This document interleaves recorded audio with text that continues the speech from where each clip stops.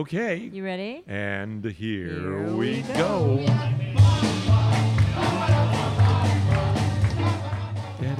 And this is Bar Crawl Radio number 27.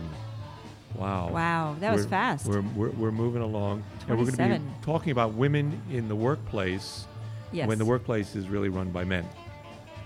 And it's going well, to be it's an interesting well, show. it's male dominated. I mean that. Yeah. Yeah. I mean certainly quite a few industries you can Right. look at, and you can see all of the people in positions of power are men. Mhm.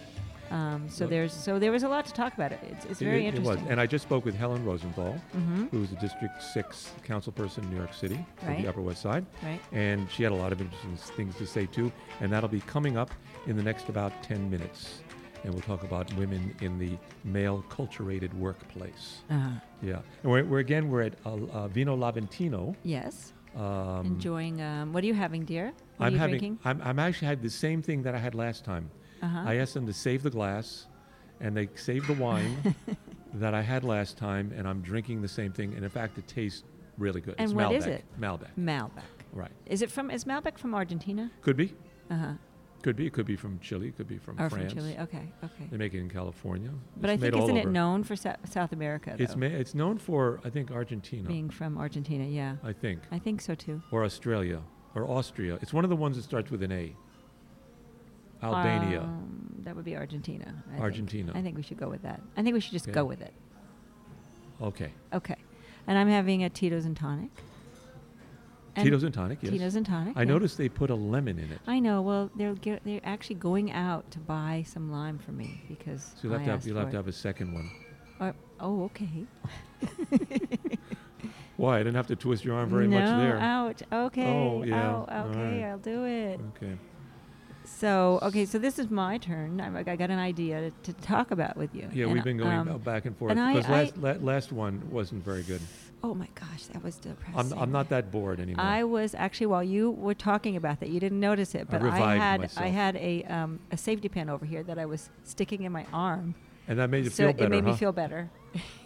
It made me feel alive. Oh, God, that time of year. I'm glad we're past it. Yeah. Well we're beyond past. that. We're beyond that. We're into 2019 now. Yeah. Wow. Wow. Wow. Shoo. Yeah. So the thing is that I think that we should provide a service to our listeners, and so I continue to bring back the topic of marriage. Oh. And so one of the things I was looking Something at, that we know all about. well, we have been doing it for many years, for a Right. long time.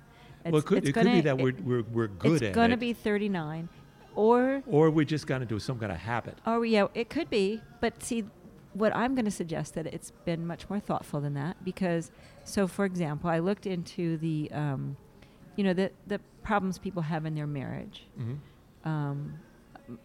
Well, I won't go into the ones that are. I'm numbering them in my head right now. Right. Well, it's sex and money are the big things. Those are the Okay. big things. Children. But that's not what I want to talk about tonight. I was thinking of something else. One of the things that counselors say that where people trip up in their marriages is when they have this wonderful romance, and then they get married and they're supposed to live happily ever after, and then they set about to change each other. And so that's kind of a misstep. Because I don't know. I'm totally changed. I'm not saying that. See, I was a rogue. You've gotten to the end of my conversation. Oh. So I let's go back. Okay. Let's I go won't back say a through the word. years. And no, it's okay. And we were trying to change each other. You were trying to change me. You didn't like the magazines I read, perhaps. Television or shows you the watch. television shows I watched. Right. I still don't. Yeah, you still don't. but you're not trying to change me. No. Or no. and I was, I I remember respect when Survivor. I tried to suggest, kind of different things to wear, that you got very upset. Yeah, and you notice I've lost them all. Well, some things wear out, and we get rid of them, Some don't we? things, I some mean, things were lost honey, before that they were was worn 40 out. years ago. Are you still upset about that really horrible sweater, that red and white? Oh yeah, plaid I sweater? totally forgot about it. Oh my gosh. How did you come up with that? I mean, so. It was awful. But you said. It's hurting my eyes just thinking of Do you it. remember what you said to me when I tried to influence your dress, attire?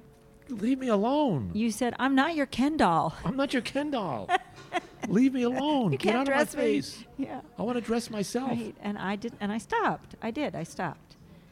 And Yeah, 40 years later. no.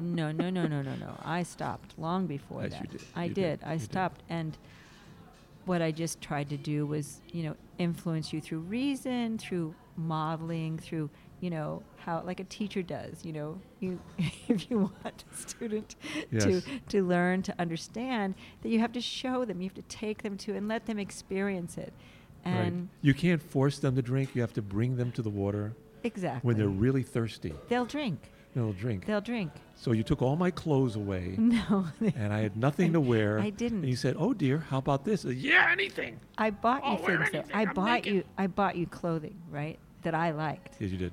and you liked it too. I do. Not always, though. I do. Some things that I bought you have disappeared. I don't want to talk to you about that right now. You know what? I remember I bought you, Oh, and this gosh. was really sexy. You know what I'm talking about? Yeah, I know the black velvet jumpsuit. jumpsuit. Oh my God. And then that was in the 70s. Oh It was wow. it was really nice. The zipper position when I had a was figure all for it. important. Yeah, I guess. Oh, I think you'd still look good in it, sweetie. Mm-mm. Wow, if the zipper was like about 6 inches, good. Yeah. 7 inches, Stop. Okay, stop. 10 inches. Stop it. People can't listen. Anyway, what have we learned from trying to change Wait each a other? minute, I'm still thinking about that black velvet jumpsuit. Just hold it. One more second. One more. Okay, go on. Obviously, I have not been successful at changing this behavior. Still working on it. But let me just suggest to you that, like you said earlier, Mhm. we have changed each other. We have. And I'm shorter. so am I. You said That's the other said, "I episode. wish That's you'd- about growing should old. come down to me, and I got shorter. No, you're not shorter. Oh. But you, I think you have a better sense of style. Mm. I do. Oh, look what I'm wearing now. Well, I'm not, present company excluded. That's not a bad sweatshirt. And it's not sweatshirts bad. hoodie sweatshirts are cool. What about wearing It's them okay. underneath? The kind of like T-shirt with a It's sweater fine. over It's it. all fine with jeans. Your Mhm. jeans are a little baggy, though. You never No, got into the tight These jeans are not baggy. They're one size too small. Oh, yeah? Yeah. You got that on purpose? No, this is the only thing that was clean. Oh. Right, and they only go down to my ankles. But, honey, they're still baggy. These jeans You are don't not know baggy. anything about tight No. jeans. The jeans aren't baggy. I'm baggy. That's the bags. The bags are like on the skin. Oh, I see. right. The jeans are very tight. Oh.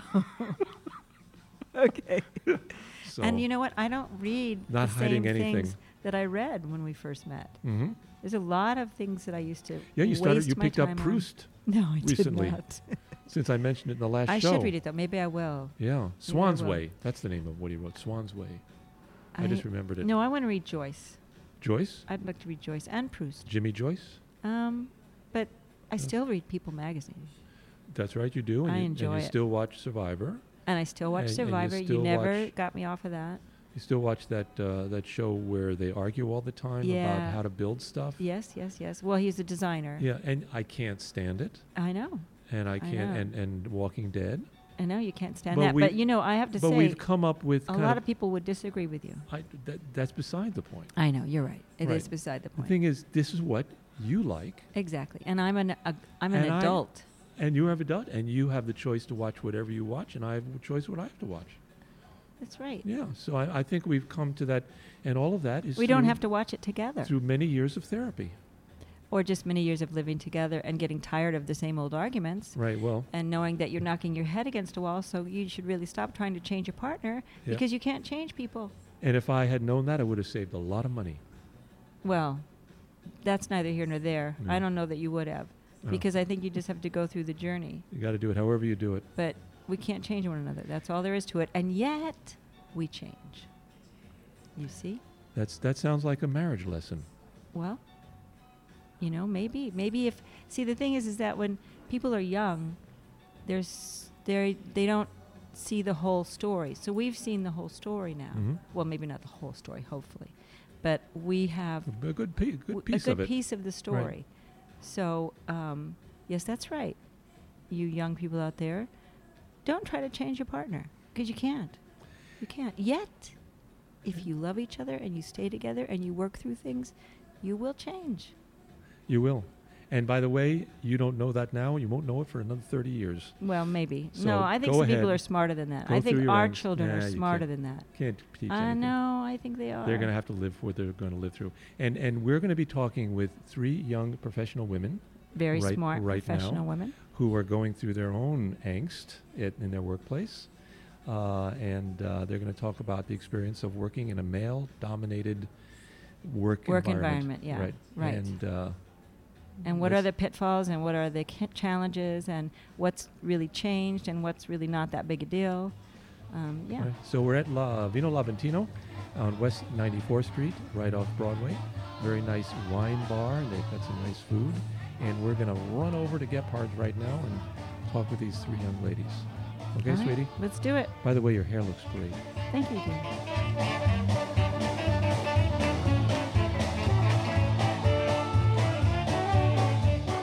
The American workplace has been dominated by men. During World War II, government propaganda urged American women to join the war effort as shipbuilders, welders, munition workers, and airplane riveters. They did their jobs as well or better than the men they replaced. At the end of the war, other propaganda told them their place was now in the kitchen, raising the children, taking care of their husbands. By 1945, they were out of luck and work. In the 70 years since, there have been important improvements in the way that women are treated in the American work environment. However, there is still a lingering male dominance, and women are insisting that changes be made. Today, we will talk with 3 professional women about their experiences in today's work environment. Julie Winson is a project manager for a general construction firm in New York City. She's working with such clients as SL Green, JLL, Empire State Trust, and Vornado. During her college years, Julie was a Division I swimmer and water polo player. Julie is also a loving mother of 2 stepsons, Kenny and Chris, and her 2-year-old son, Jack, and a loving wife to Kren. Erin Turingen is a New York City-based pharmacy manager at an academic medical center, peer-reviewed author, and speaker. In her current role, she manages pharmacy services in hospital-based clinics. Drawing on her experiences of work-life imbalance and burnout, she created Coffee Meets Polished, a blog that empowers you to embrace who you are to get what you want. Clarinetist and educator Jessica Zweig is the program director at an El Sistema-inspired intensive after-school music program for Philadelphia youth. A professional clarinetist, Jessica has performed extensively throughout the Washington, D.C. area, as well as in Perigord, France, and Vienna, Austria. Jessica received her BM and MM in clarinet performance from the University of Maryland School of Music.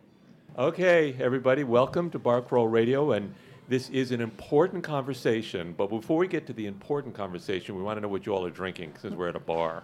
I'm having a pint of delirium and Few, I've got to taste that. which is a bourbon, neat. It's called Few? It's called Few, F-E-W. Yeah, and Like it's my, Few. it's a Brooklyn, Oh, F-E-W. it's a Brooklyn Few, Brooklyn company, and it's my favorite. And nobody ever serves it at a bar, so Oh, I wow. was very excited They have that it here. they have Few Wow. here. Wow. At At Gephardt's. Gephardt's, Uh-huh. Nice. across the street from the mortuary, Down the street from the papaya. Papayas. Papaya. close to Trader Joe's, right? And now with the La Patisserie. The patisserie is You can right get your pet outside the groomed. window here. Need to get my pet Yeah, we got to get our Right. pet trimmed. trimmed. Okay, Jessica, what are you drinking there? I am drinking a cream ale, but I can't remember the name of the Okay, all brand. right. But it's All right, but lovely. this place is big on beer, so Yes. we want to Beer. push their beer. And Aaron? Yeah, I'm actually really boring and I'm drinking water. Oh That's my God. okay. There's always We're one in the One in the group. bunch. Well, one in the group. I didn't have lunch, so I You can can't drink stay. without But without Gephardt's eating water anything. is It's fantastic. sparkling delicious. It's New York City water. Yes. It's the best in the country. yes. And what are you drinking, dear? Yeah, I've got my notes here. Industrial Arts Wrench, Scylla told me, the Yeah, bartender. Industrial Arts Wrench. It's a New England style IPA from Garnerville, New York. And I am drinking, thanks for asking, Tito's and tonic. What? With extra Tito's? lime. Oh, see, I would have gotten that. Oh my god. You can. I know, I You want forgot. it? I always forget. No. We'll I get it forget. for There was you. a reason I actually wasn't drinking. So. Okay, okay. But I do prefer liquor over beer. Yeah, me too. I don't know. Ever since I've been kind of broadcasting here from Gephardt's, I love the IPAs. Yes, They're they're, really good. great. They have amazing selection of beers, Gephards, and they come on change down. them all the time. They keep getting, So let's begin by talking about what has been called the double-blind issue, in which men in the U.S. workplace are seen as competent, take-charge leaders, and women are take-care mothers. So Aaron, I thought maybe we could start with you. At your work, how are you perceived? Are you a take charge person, or are you a take care person, or something else? That's a great question. And I think my perception or how people perceive me is probably very different this year as it was when I was in training in residency. But I think I'm perceived as a take charge person. And it's actually something that's really uncomfortable for me. And I'm constantly thinking, oh my gosh, am I being too assertive? I've had to take aggressive out of my vocabulary. Am I being too pushy? How are these people thinking of me when I'm making all these demands and requests? And so I think, yeah. You're uncomfortable with that persona. I am. Because I generally think that I can't be liked in addition to being demanding, which Why? is the double bind. Is that a woman thing, or is it Do true you about think it is? men in your Do you think place of men work? feel that way? I don't think they think about it at all. Or maybe they do, but it doesn't keep them up at night like sometimes it does for me. So I used to be very take care. I mean, I am in certain parts of my life, and it's really at work that I kind of put on this other persona in order to get the job done. So In order to get the job done. yeah. And Jesse, you mentioned that was something you recognized in your field, that stereotypical view of women. So how do you think you're perceived? Well, I think it's a little tricky because I work in nonprofit work and maybe even social services work. And so I think that there is there's two sides to the coin. There's the one side, which is that I think I am maybe by nature very take charge, and in my job I have to be fairly take charge, but that can be perceived as being bossy, which is only a word that would be used for a woman, never a man. You think so? I do, but at the same time, I work with kids and I work with teachers, and so there is this big part of me that I want to take care of my employees and I want to take care of their needs, and so there is that. There's two sides to that coin. So you're both, really, depending on what is needed. Exactly. You feel. And who I'm talking to. Yeah. And the men that are at your level, again, do you think that they feel the same way you do, or are they just kind of ambivalent or ambiguous, or they just don't care whether or not they're liked or not? Well, I think that the way that I take care of people is just different, maybe, than the way a man would. So how different do you think? I think that I would be perceived as over-nurturing in certain ways. I want to know how people are feeling, as well as how they are doing their job, because I think that the two are really inextricably linked. And so I think that a man in a similar position is not necessarily so worried about how somebody is feeling about how they are doing in their job. Yeah, but could a man be nurturing? Absolutely. And as a nonprofit worker, I work with many men who are very nurturing. And I've met that in my field too, in teaching. Tuli, what about you? I know we've talked about you taking different voices depending upon who you're dealing with at the time. In my profession, I don't see either of those being negative. If there's an instance where I need to take charge and put my foot down and be the authority in the room, I am. If there's a point in which being more of a caretaker would be a benefit to getting the job done, then I do that. I think in my instance, working with construction, working with subcontractors, sometimes being the mother in the room is actually a benefit because it desexualizes you and it allows you to get the job done, and they hear you in a different light. If I'm walking in as mom and I'm saying no, get it done, then they're getting it done. If I'm walking in as the authority and being a little bit more less motherly to them, then hopefully that particular instance will work that way. So it sounds like all three of you use different voices depending upon what the circumstances are. What about the men that are in power? Do you feel judged by them for the way you manage things? I find surprise a lot. Yeah. I mean, I just recently got my position as a project manager in a commercial industry, and I don't think that my firm specifically has seen me in that role, even though I've been in that role prior for many years.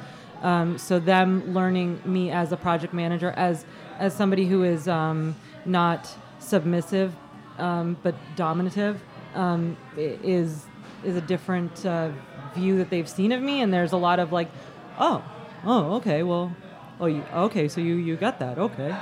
A little surprise in their voice, but. And what about you, Erin? Do you get any derogatory responses from people? So before I moved here, I'm in my second year here in New York, and before I was here, I was in North Carolina.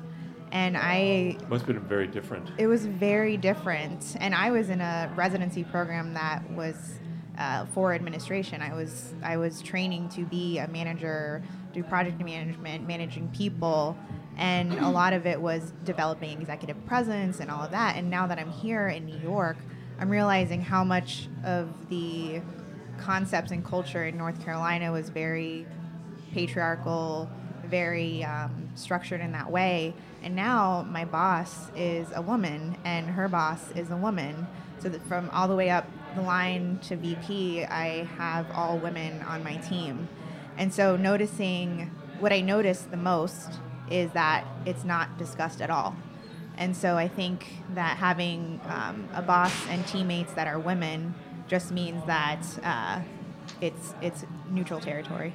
I think something that's kind of interesting about what you were just talking about, Erin, is that I was also just in an Emerging Leaders program, which is not a degree-bearing program, but it's a certificate program. And I took it upon myself to enroll in this program because I was interested in gaining more leadership skills or thinking about leadership in a different way. And most of the class, in fact, everybody except one person was a woman, excuse me.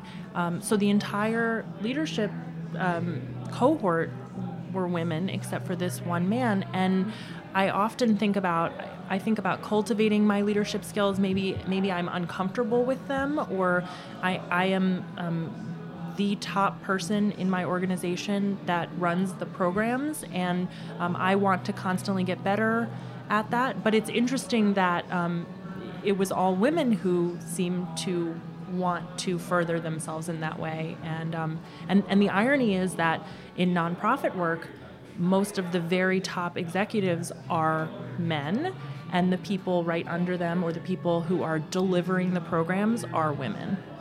Interesting, even in nonprofit. And that's with you also. Absolutely. Yeah. Yes. That's the situation that you have. Yes. Yeah. Yeah. Right. So moving on to another problem in the U.S. work environment, and it's a stark difference in how professional women are expected to appear, what they're supposed to wear, their body types, their need or not need to wear makeup. And women can also be judged for trying to look too good.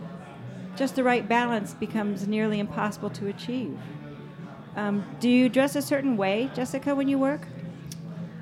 I mean, I think that because I am in a nonprofit field, perhaps I dress a little bit more casual. I mean, I don't go into a business office every day. I go to a place where there are going to be kids and where there are teachers and where we're kind of getting dirty a lot. So, but I do feel the need to present myself in a different way when I go into our board meetings, when I go into the board meetings, for instance, I feel like the board knows me as the nurturing person who is with the students and with the teachers, and yet I need to be seen as somebody who knows my facts and figures, and I need to be able to tell them how many students are in our program. So, And Erin, what is your appearance? How important is that to you at your workplace? So it's really important, and I really do have to code switch a lot of the times because I'll be having direct patient care experiences in pharmacy, and I dress down a little bit or wear the white coat, and then I'm in project meetings with VPs and directors where I think, okay, I need to wear a jacket today, I need to be put together, and I can't wear too colorful makeup, what color are my nails today, and things like that, because in my training we were taught not to look too distracting, and even in the leadership books they'll have chapters Talk on about how that, women not looking too distracting. Well, Is that sexually distracting? Is that maybe. Similar to yeah. what you were saying, you want to desexualize yourself. You don't want to look like, oh, that person's wearing a red lipstick. I wonder what she's doing later. You don't want to have those distracting thoughts, which kind of means that we have to mute ourselves a little bit in our appearance in order to not get that attention. Yeah, absolutely. But is it possible a male could be distracting in his appearance? I don't in the know same way? what it could be in Erin or Jessica's field, but in my field, it's all men. So whoever they're distracting, it's not the men. Yeah. But no, in my field, you've got the construction workers who are wearing jeans and boots and old T-shirts. And then if you're a PM, you have to be both in a dirty job site, visiting and walking the job site and getting dust all over you, and then also into the meetings with the clients who are all in. I love the men have uniforms. In my industry, they all have a great, easy uniform. I bet their closets are very simple. They've got their week clothes and then their weekend clothes. And it's all suits, ties, shirts, blazers. And then the women, I don't really have a clear, what does a woman in construction wear? I have to wear closed-toed shoes, but finding closed-toed shoes for the summer that looks normal is impossible. I have to, downplay any sexuality that I have because the subcontractors will not be disrespectful, but you never want to walk in there inviting any disrespect. You want to walk in there expecting respect, and so therefore you don't want your chest to be open. You don't want to be showing too much of any one particular thing. The heels can't be too high. They have to be somewhat clunky. Makeup, not red lips, just like you're saying. So there is a downplaying of. Luckily, I'm not one to wear makeup, so that kind of fits with my personality. But if I was one to wear makeup, it might be something that's hard to depress. So do you think men worry about this when they get up and get dressed for work? They wear the same thing every day. They wear slacks, button-down white shirts or blue shirts. They wear ties, and they wear coats. And what about in your field? I think that they're concerned about other things if they're concerned about anything. They're concerned that they look professional. It sounds like we're concerned that we look professional and don't draw attention. I think the attention That's the means, key not idea. draw Don't attention. draw attention. yeah. Yeah, right. Yeah. Have you ever received a derogatory comment based on what you read? And derogatory could be also, you're looking good today, sweetie. Constantly. Yes. Constantly. You receive it or you fear receiving it? I constantly receive it. So give an example of what you hear. If I was this high, would you go out with me? Standing on a ladder. If I was this tall, would you go out with me? Wow, you're looking really good today. What's going on? What have you changed? So flirting. Don't make me think those thoughts. That's a lot. That being said, I will say in what I found is it's friendly flirting. In my case, it's not. They're not actually expecting me to go out with them. But is that considered like a microaggression, would you say? They wouldn't say that to anyone else. I would say it's a microaggression if I accept it as a leveling of who I am, but I don't allow it to. So in one breath, they can say, if I was this tall, would you go out with me? Oh yeah, I have those lights. I'll definitely get them installed for you today, I promise. So you give the cue, I'm not going to talk about that. Okay, that's cute. Now what about these lights? Right. Yeah. Does that work Yeah. in the moment? In the moment, it works. I mean, if somebody were to really push themselves upon me, I would have a definite different. There was one person who started talking about my sexual preferences in front of another subcontractor, and I had to talk to them after the fact and say that's not acceptable.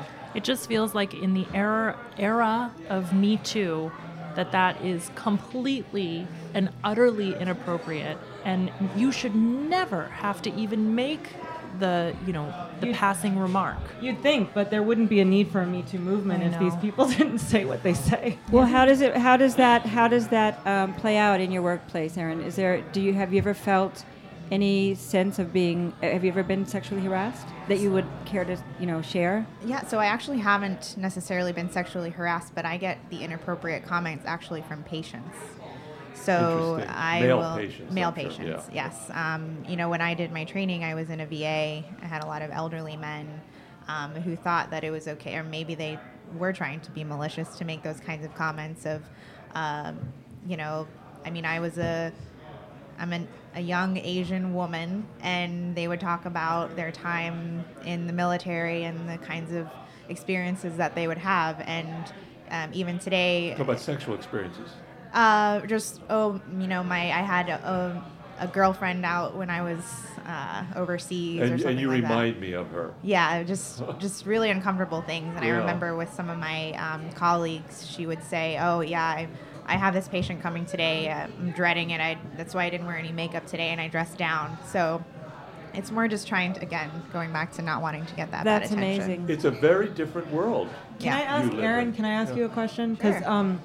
I don't know if you said this in the bio, but Jessica and I are both 6 feet tall, and We did not. We say. are. And Erin And I'm you're old. not. Yeah. Erin is not. Yeah. Do you find a difference?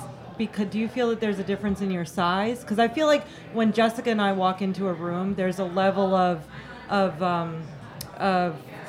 authority There's that we presence.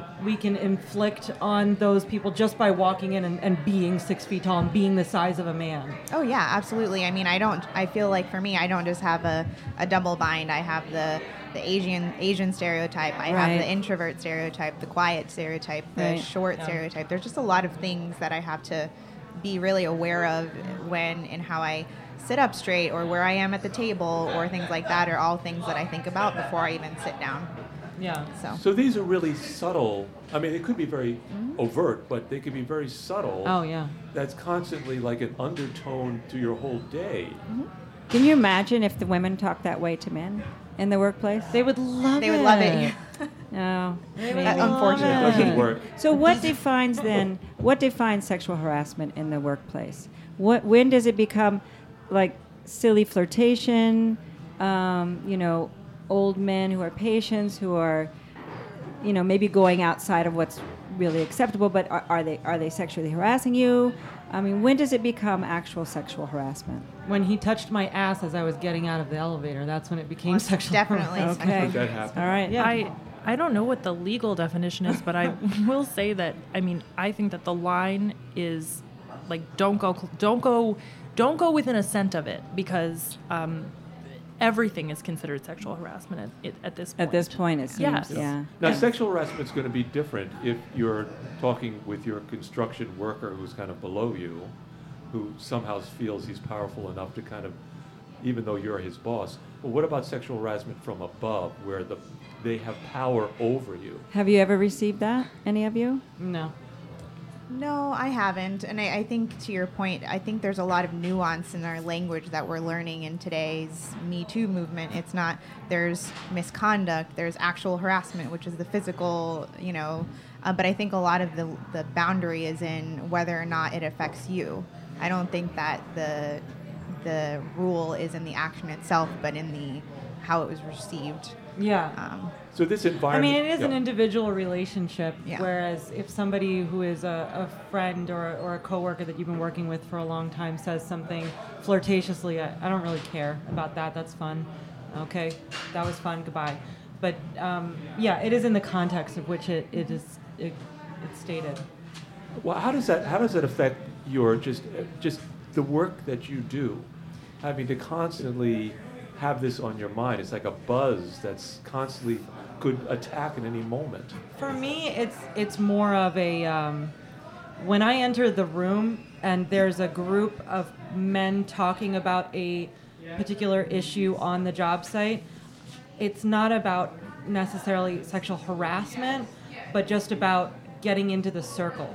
I could be the most powerful person on the job site and I still get backs turned to me.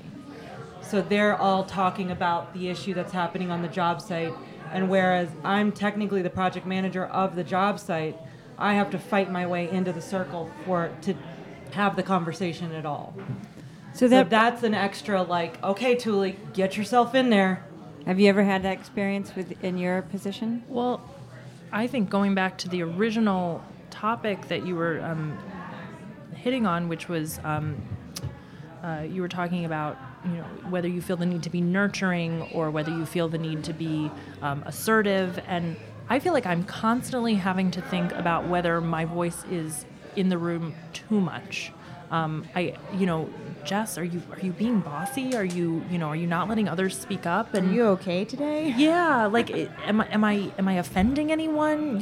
And I don't think that a man would think that way at all. They don't seem to. Maybe we should ask them. Maybe, but I also don't think that. I think it sounds like you're speaking to three very confident women, and so I feel like as a confident woman, I think about these things all the time. Am I speaking too much? Am I too loud? But do you think of it in terms of it being something that you would feel judged about, or did you think of it in terms of am I creating the right balance? Am I being a good leader here? Am I giving people space to share?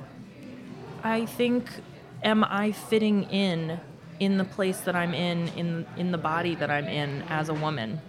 Am I fitting into the role correctly? Am I showing enough assertiveness, but also showing my caring, compassionate side? And I feel like that might be something that you're dealing with because you're dealing with both adults and children and teachers and parents, and there's a nurturing, caring side that's correct me if I'm wrong, that's involved in your daily life. Sure. I feel like I'm talking specifically about working with other adults who I either manage or who I report to. Right. And how I am perceived by both. And I both manage men and I am managed by a man. Okay, so let's talk about some. Oh, Erin, you wanted to say something. Oh, Go ahead. I was just saying, I think that we have to think that way and be so aware of what we're doing at any moment in time because we have so much more to lose.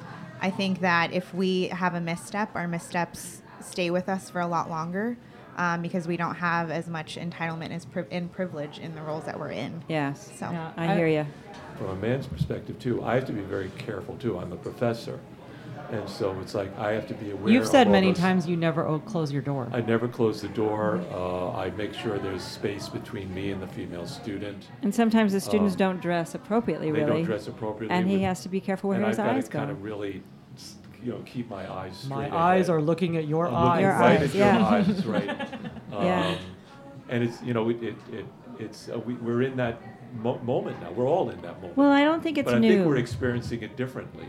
I think now it's just people are going to say something about it and you might actually get action about it. I think it's just a new level of awareness for everyone. I agree. I think it's just a new level of awareness. It's always been going on. It just hasn't really been addressed, maybe. My awareness is less about whether or not I'm being too crass, and it's actually more of, am I being too emotional? Like, I never want a point in which I'm breaking down in front of the men.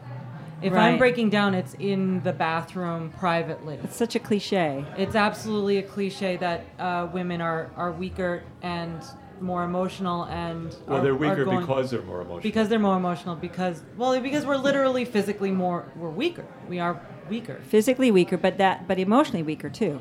Right. I think that's where that comes Yeah. from. So the pressure of my job can be handled better by a man than a woman. So this brings us to another thing that you kind of already raised. It might be the most difficult ceiling to break, that of the boys' club. It starts in childhood. The girls are not wanted in this club, and continues in deeply felt ways into the highest level of professional work. The deals made on the golf course are ones that involve men. Women are not allowed. Do you feel that? Yeah, you two, Yes. you were referring to that. Yeah, I think earlier. you do feel it. Yeah, I mean, a lot of, in order for me to make the next step into my career, it would be to become either a senior project manager or then an executive. And an executive is someone who brings in the accounts, right? In order to bring in the accounts, you have to network the clients. You have to go out to drinks with them. You have to schmooze them. And a lot of the contracts are decided at the bar, at the golf course, at the shooting weekend, whatever that is, because I've never been invited. So you're learning to play golf? I plan to, but if you're not invited to the bar to meet the client, to schmooze them, to get the contract, then you can't get the contract. If you're not included in the social aspect of the world, then you can't get the friendships going. How do you break that ceiling? How do you do that? I'll let you know when I figure it out. You become you can't become a really good golfer because you'll then beat them. Well, you don't necessarily have to be a good Just golfer. because you're I a bet. good golfer doesn't mean that you can't lose by accident. This is true. Is this something that Jessica and Aaron, do you face that boys club attitude or? So I definitely do. I mean, in the circle that I'm in, I call it a fraternity because the leaders and the VPs and the CEOs of, departments of pharmacy are generally men.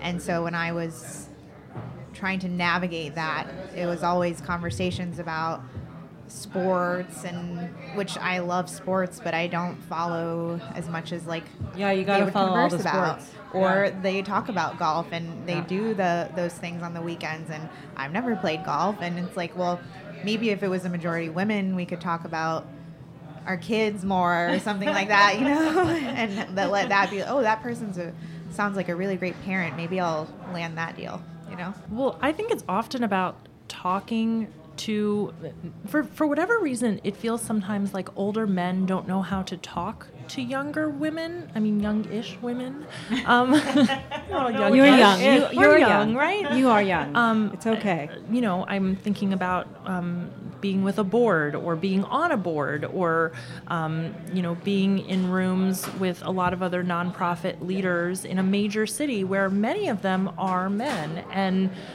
there is this feeling like there's just the rapport is different, and so you have to sort of speak the same language. And I know that I don't want to quote the statistic because I'm going to get it wrong, but there are statistics out there that men apply for jobs that they're only 25% qualified for, where women look at that same job and they don't apply for it even though they might be 75% qualified for it. Yeah, Wow. look at who our president is, Well, and who the other person We're was not in applying a for the job. meritocracy. Yeah. Well, and so I sort of think about that sometimes when I'm in conversations where I tend to not necessarily speak up because I feel like I don't know enough about it, where I know that the men in the room are speaking up about the exact same topics. And let me tell you something, they don't know what the hell they're talking about. So that's also when you're one of the large reasons why there's a wage gap between men and women is because men will regularly go into a room to discuss their salary and they will negotiate, and women will accept what's given to them. And so it's not necessarily about the fact that you couldn't get more money, it's that we didn't know that we were supposed to negotiate to get more money. And they say, oh, well, you didn't know, I guess you're accepting that. You're playing a game in which you can't quite win if you're trying to get into the boys' club. Because they won't tell us the rules. Yes. They won't tell, Oh, no. They It's won't let you in unilateral knowledge. Right, and the thing is, they're interested in things that you're not interested in. What about a women's club? Yeah, Actually, is in that construction, okay? there is. Is there? There's Professional Women's of Construction, PWC. Excellent. And they network and they learn how to golf. They could do a weekend of golfing to learn how to do that, and they do support each other. So there's a growing campaign for that for women for construction. Well, but what about, so even in your offices, probably, the women go out together, the women chat together. And how is that different than the men talking about sports? Because the women are secretaries. There you go. Or the men are There you the go. majority. So, the majority always sets the rules. The majority The men sets are the norms. executives. Exactly. So. or when the women go out, it's just to have a conversation. You know. Well, I have to Or share. they with- That's get- interesting. or they so you're get- not there for work. I mean, You know- sometimes it's just to create that boundary and say, oh, let's put down our walls. down our and hair? Yeah, exactly. Yeah. Because I'm going to step on a limb here, because women are about caring, Yeah. and men are about, let's get the job done. Yeah. or maybe not. But I wanted to share with the ladies that we had a discussion last night about Yep. how I want my voice to be heard more on this program because he dominates. He's got a very intelligent and he has Despite great my feminine ideas. side, I have a and male I have to ego. keep pushing at him to get Metrosexual. my voice in. Yeah. Yeah, so we had a See kind that? of You a- see how he did that? You see how he started talking when I was talking? And- Interruptions are right? a thing. Yeah. You know? There's a hard time to go when you're over talking somebody or when you're just having a regular conversation. I know. But I'm giving him a hard This time. is an equal partnership. You should just take the mic. I know, and that's what Alan tells me too. But girls, you say I'm giving that, Tuli a but you thumbs have up. you have all been in a space with men talking. You see this and right you've here been is trying the to off get. button right here. You could just shut it off. There you go. And then, or There you you could just go. this right here. This is how you unplug the bad boy. Yeah, I know that. You just shut. I know that. Shut him down. Okay, just a second. All right, so I just turned him off. So, but you've all been in the room where you can't get a word in. I All the mean, time. you've been at tables in your family where the guys are all talking and you're trying to join the conversation and you can't get in. She put your mic back That's on. all right. now. I'm just going to get another drink. Oh, can I have one? All right, so girls, speaking of equal pay, in 1979, women earned 62% of what a man earns, or what men earned. In 2017, it was a little bit better, as men 30 earned years only, later. they earned only 1/5 more than their female counterparts. This was also true during World War II with Rosie the Riveter. Same or better work, less pay. Women, on average, will need to work more than 70 additional days each year just to catch up to the earnings of men. So, that's kind of a really painful area of inequity. Do you work with men that at your level are paid more than you are? Do you know of any? I mean, I don't even know how to find that out. Part of the problem is people. Is my mic on? Yes. okay. Yeah, honey. Part of the problem is It's on for now. It's not always information not always given out. Yeah. That's part of the problem. Well, it's confidential. But does Well- it have to be? Doesn't have to be. Doesn't have to be. no. Just talk to your coworkers. I just had our annual conversation with my boss, and one of my coworkers, which I really appreciated, asked me if I was happy with what I got. And he kind of wrote down percentages, secretly. Or, did you get this? Did you get a bonus? And we didn't go into specifics, but there was an overall, yes, I'm happy today. We'll see how happy I am next year. I understand that they're giving me the free rein to learn commercial project management, so I give them a little bit of fudge room in that.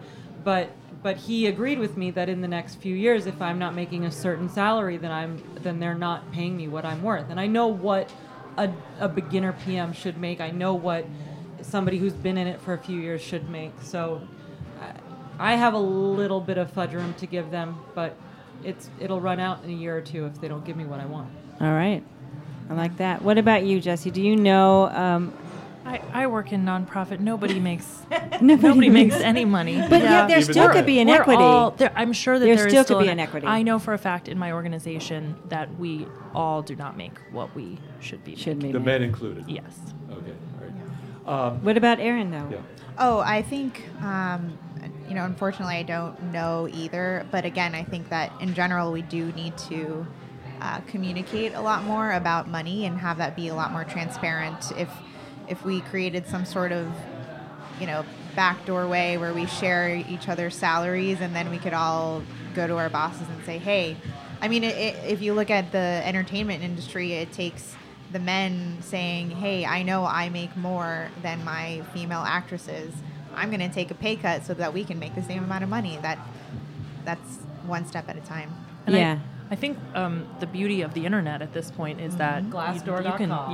you can Google a lot, and what is the average salary of an X position in the area that I live. And those statistics actually get even more intersectional. I mean, when you look at Asian women, African American women, and Hispanic women, it gets even more discrepant. So, I mean, they passed a law in 1963 that we should all get equal pay for equal jobs. Obviously, it's not worked out. So, if you were able to speak to a politician and say how you feel as a woman about this issue, would you care to say something? And maybe we'll get the message to some politicians we know. Pass the Equal Rights Amendment. That we can start there in the Constitution. I feel like that's hard to say because there's so much shades of gray when you get from the bureaucracy of government down to the actual employee of a specific firm. I don't know what a government official could do to ensure that I'm on my specific path getting paid fairly what I should be getting paid. Well, they could pass a higher national minimum wage. And that's then, true. But we'd all be starting. All three of us are making way above minimum wage. But then we'd at least be starting, fairly. Yeah. Or just make all salaries public. Well, just on that note, we spoke with Helen Rosenthal, who's the city council person for the 6th district, this district that we're sitting in right now. Oh my God, is she going to walk in here with a big check? No. And you know what, though? Can I just interject something, Ellen? She does not get paid very much. I can't interject for you, but you can interject for but me. She asked. I'm asking, yes. All right, I did say, can I just interject something? All right, can I interject to your So that my ear would not have asked, okay? I'm just saying. Okay.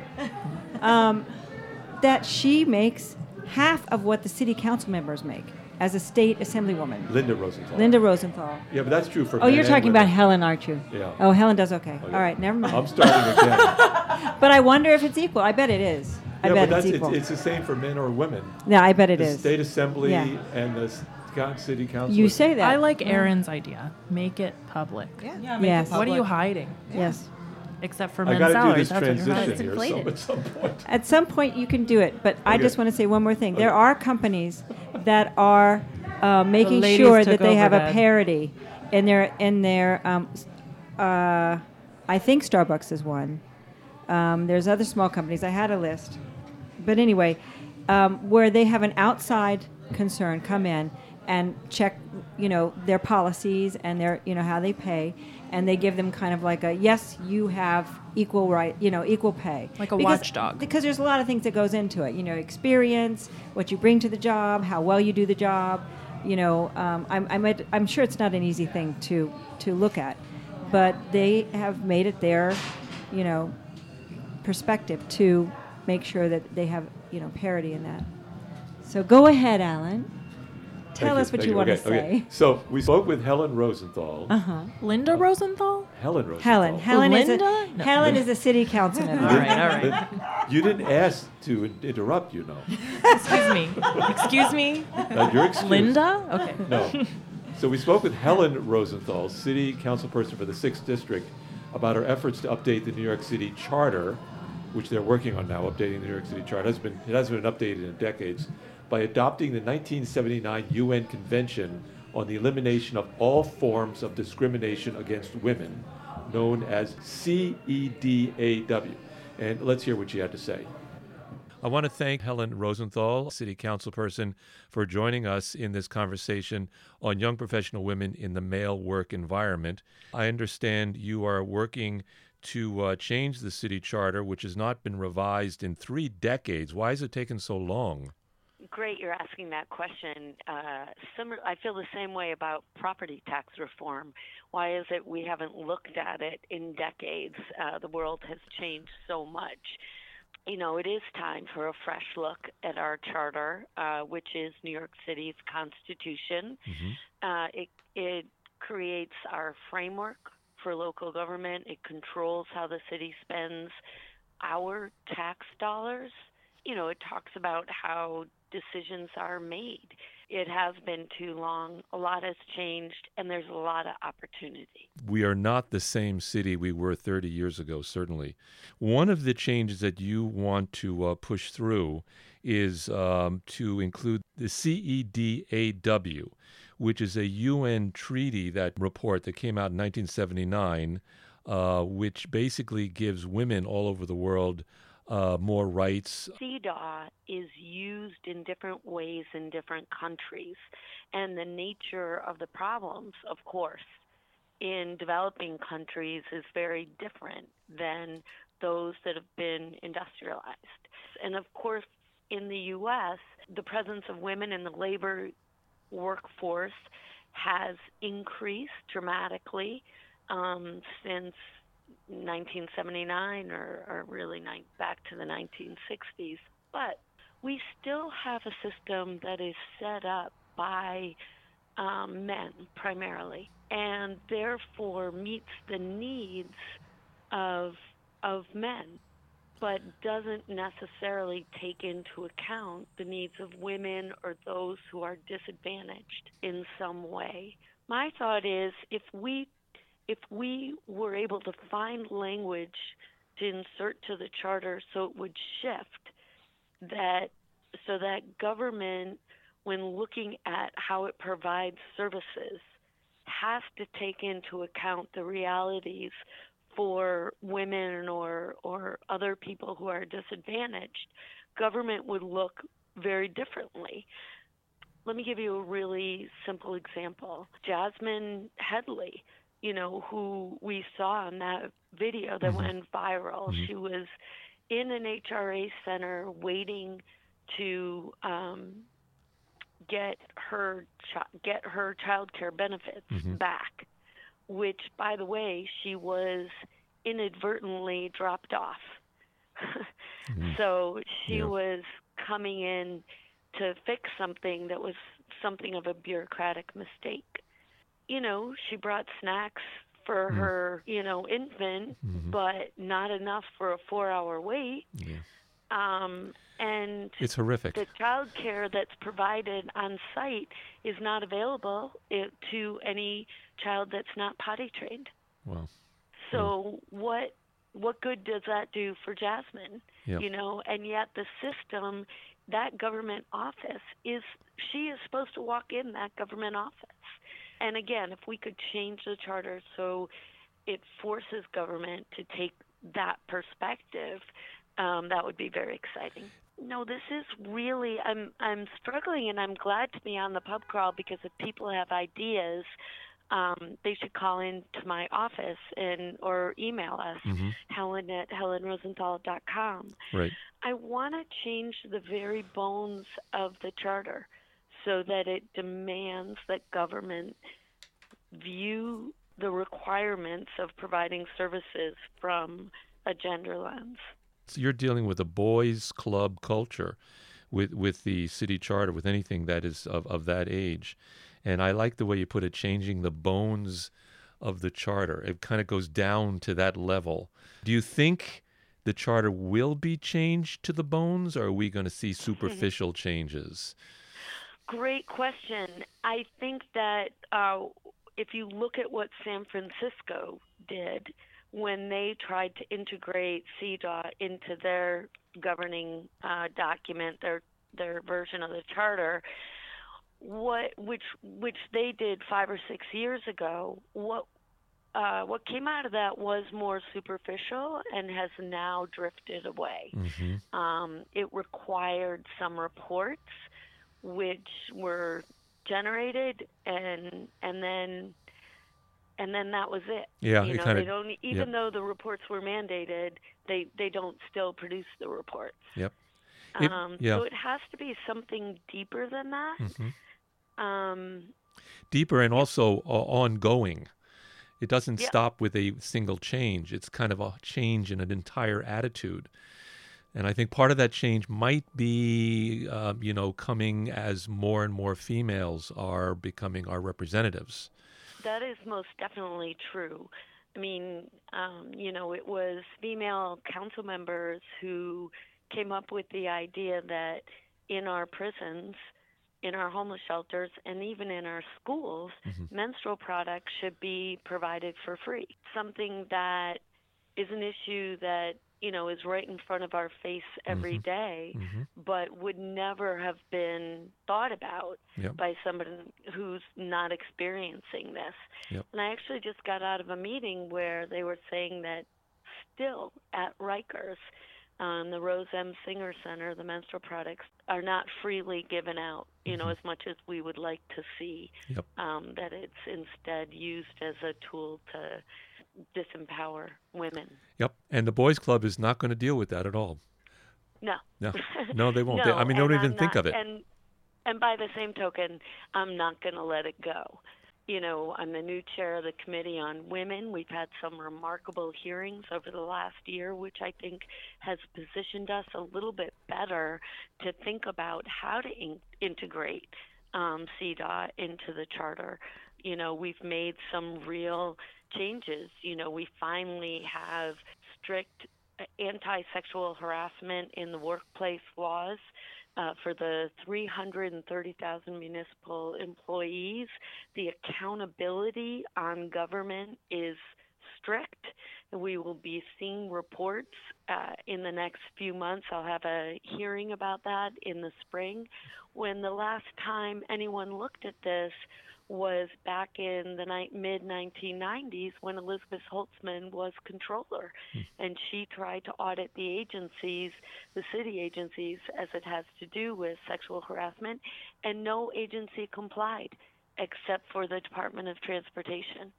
Now we have this moment of time where we could get the attention of the mayor, of the city, of the population to say, no, we have to get answers to the questions. Are people getting sexual harassment training of what to do when they see that happen, and their obligations to report and become accountable, and requiring action plans to change the way government operates or an agency operates so that women are not put in a position where they're sexually harassed. We need a female mayor.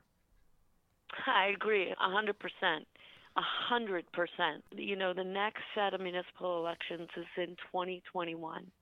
And if our goal should be nothing less than a female mayor, female controller, female public advocate, a female head of the speaker of the city council, and female representation in the city council that is equal to our population. In other words, that at least 51% of the council members be women, which would be 26. Currently, only 11 of the members of the city council, the 51 members, are women.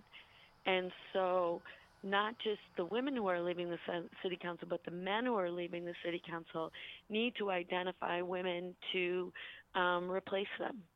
Helen Rosenthal, District 6, thank you so much for giving us your time. I know you're really, really busy. You're doing such good work. Yeah, thank you. I look forward to it. It's always such a pleasure to hear your voice and such a pleasure to be on your show. You really help get the word out about important things. I'm looking forward to your podcast. So here's something I think that's really going to hit home for Tuli, I know, and I'm sure Aaron and Jesse too, and that is children, career, pregnancy, and work-life balance. How does a young professional woman justify having children and a high-level career? Can the two goals coexist? The Guardian reported that approximately 50,000 women per year lose their jobs as a result of pregnancy, and many female workers return to work to find their job duties have changed or that they can no longer progress within their role. The narratives that prevail at this highest level of American professionalism is, no, the two cannot be accomplished at the same time. So Tuli, how has having a child affected your position at the office and your ability to get your work done? I can't speak overall for the state of motherhood in the workplace, but I am personally very lucky to work for the firm that I am. I have, since becoming pregnant and having Jack, I've gotten 2 promotions and raises along with those things. I actually asked for more I asked for more responsibility the same day that I told him that I was pregnant. I said, I would really like some more responsibility. And I should also let you know that I'm pregnant. How'd they react to that? He said, it's not the first time, won't be the last. What, that you're pregnant, or that you're That going to women in the office are pregnant? Yeah. Oh, okay. He's okay. been through it before. He says, okay, and? Yeah. But this is not universal. I don't know, it's not universal, no. And I don't think it's universal in the construction field. I think it's specifically a positive point in my firm.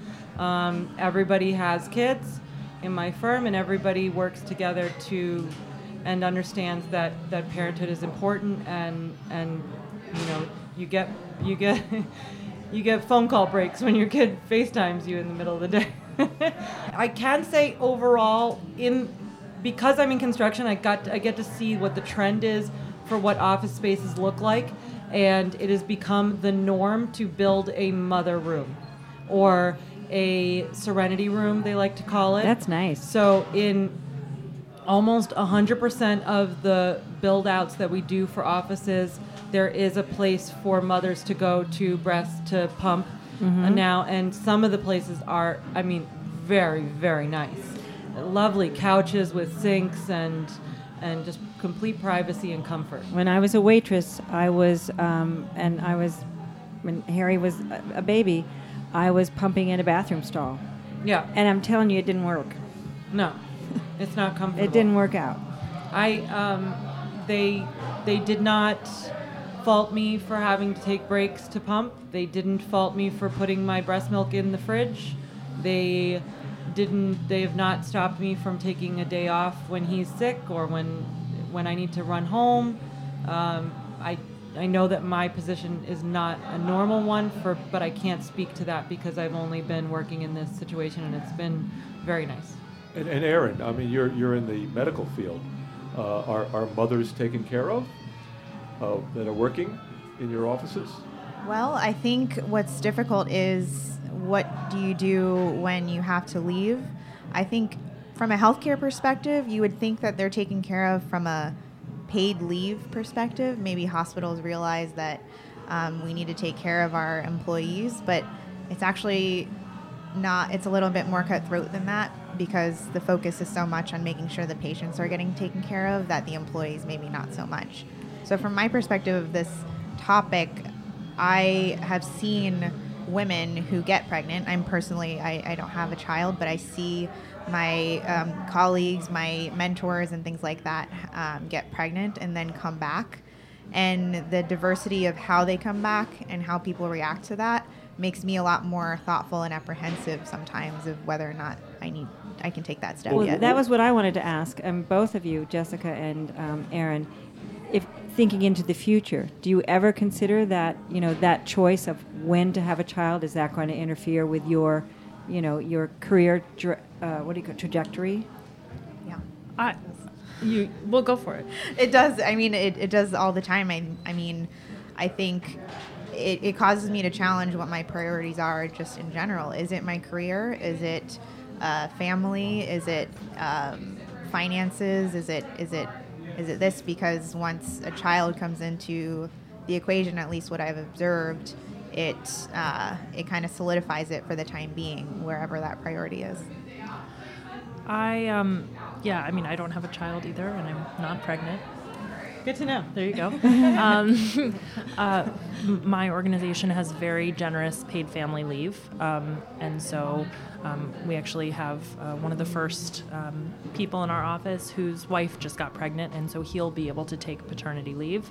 That's great. Yeah, it is wonderful, and I think maybe this shows my privilege, but I have never really thought seriously about one thing conflicting with another thing.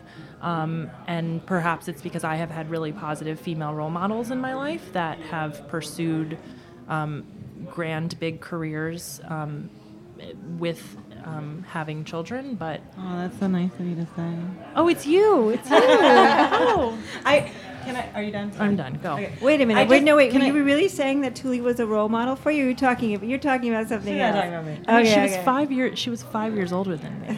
That would be kind of funny. No, yes. Okay, No, okay. she's not talking I about don't She know. was precocious. No, I would say on deciding to become pregnant was definitely a huge what's going to happen to my career anxiety Yes. point. I remember Yeah, and to this day, leaving Jack, I mean, I see him for maybe 20 minutes in the morning and then maybe an hour and a half in the evening. Right. Monday through Friday until we get to the weekends, and then you guys take him away from me.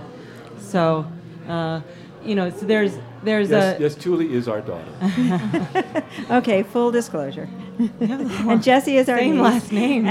And Erin's mother's been on our show, and Yes. we love So Erin. we're all related. So, there is a sense of guilt that I'm not spending enough time with him. That I'm not putting when he's being educated, it's not by me.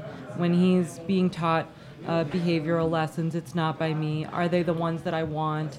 Is that the child that I wanted to raise? Well, I have to go to work early today, so I guess I'm not going to see you today. I mean, there is a constant thought process. So no matter how positive, how child friendly your firm is, there's still Mother's guilt. mother's guilt. There's still choices that you have to make between career and mother if you choose the career. And that's still, so you can have the most positive, child-friendly workplace in the world and still have to deal with those choices that I Those don't know that feelings. men, I mean, I don't know if they consider that as, I don't know. I wouldn't judge. I think that perhaps, I'm sure that your father was so involved in raising you kids. I'm that- thinking of the men in my workplace compared to me because I don't know, they never talk about doing laundry or grocery shopping or dealing with the kids. But they probably don't mind not doing that, but perhaps not being around the kids. I don't think they sometimes. do that, Yeah, and, Their and wife they, does and they that. don't mind. but I do that and the And stuff that yes, they do. Right. Yeah, that's true. Right? Well, I want to go to something that Erin raised. So another major issue in the fact that professional women in the U.S. workplace don't have role models. They can turn to for advice and mentoring in some fields. So research reported that from Catalyst that 2/3 of women have reported that an absence of successful role models at work directly linked to their lack of advancement.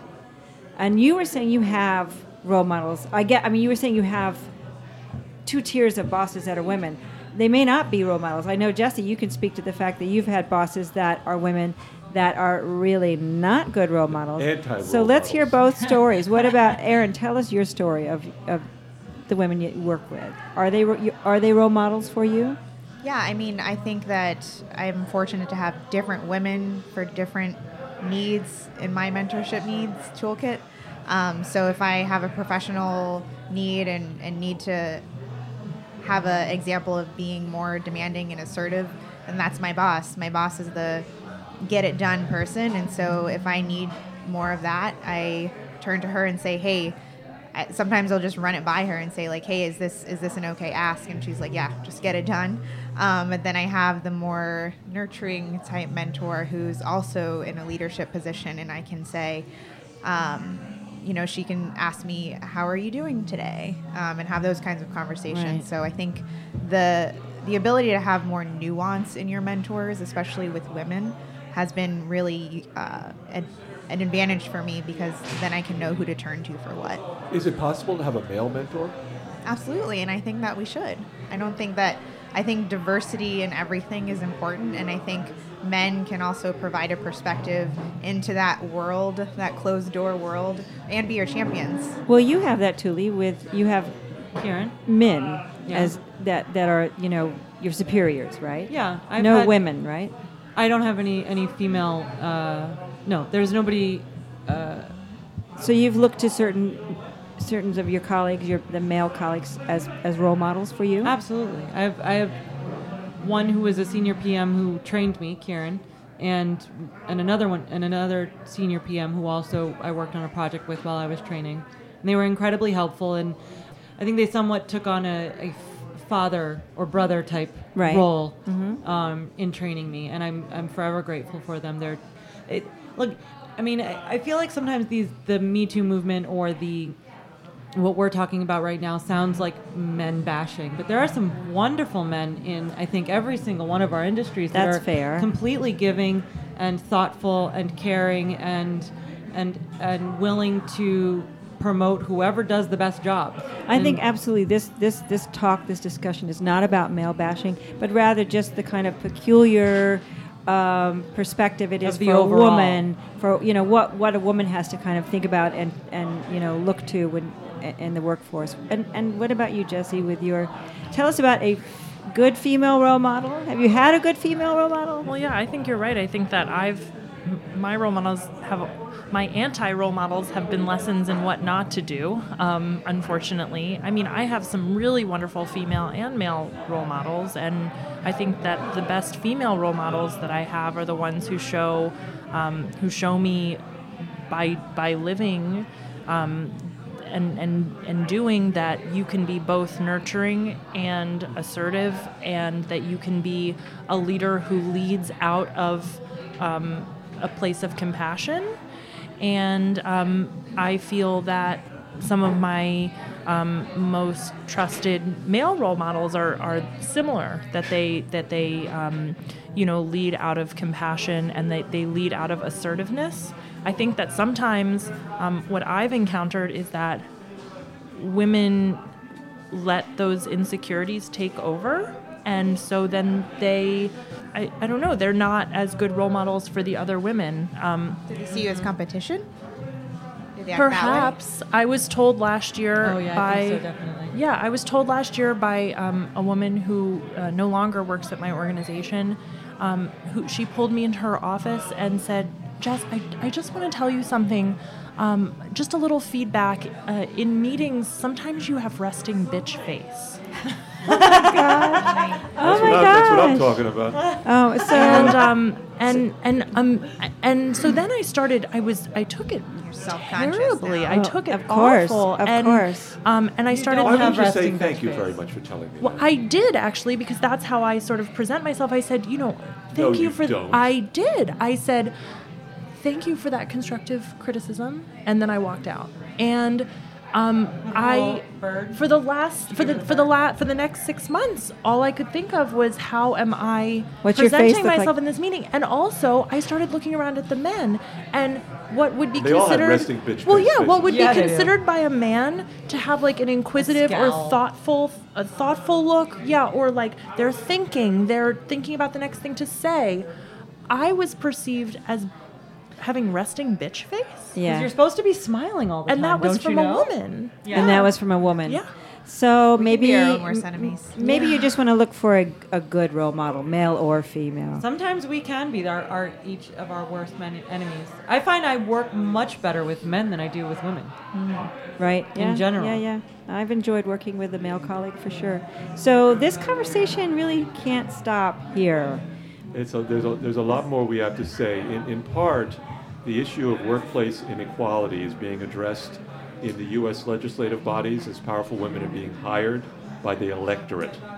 The U.S. workplace is a different matter. The boys' club atmosphere is controlled by men who make the rules based on cultural measures they control and feel deeply.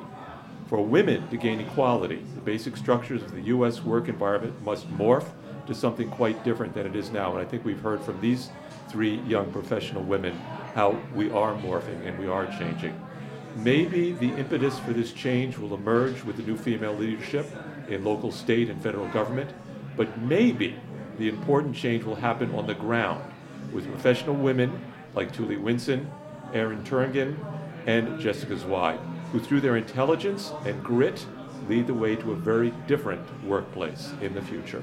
This is Bar Crawl Radio, episode 27, number 27. Important conversations happen in bars, and we're at Gephardt Beer Culture Bar, where the beer is delightful and the talk is vigorous, and sexual equanimity rules. Sexual equanimity rules, right. And men shut up when they need to. Thank you, dear. One would Yes. hope. For Bar Crawl Radio number 28, we'll be talking with those crazy Californians who build giant floats, hot glue flowers to them from the top to bottom, and then drive them through Pasadena. Becky and I have been invited to help decorate the city of La Canada's float for this year's Tournament of Roses Parade. The float will feature giant-sized Louisiana frogs swaying to the sounds of swamp music. And again, we want to thank our guests for joining us in this important talk. Yes, thank you. It was great. Thanks I for enjoyed having it. us. What's swamp music, honey? I don't know. That's Ribbit, what it said. ribbit, ribbit. Budweiser. Yeah, could be. Not at this bar, though. Oh, sorry, Budweiser.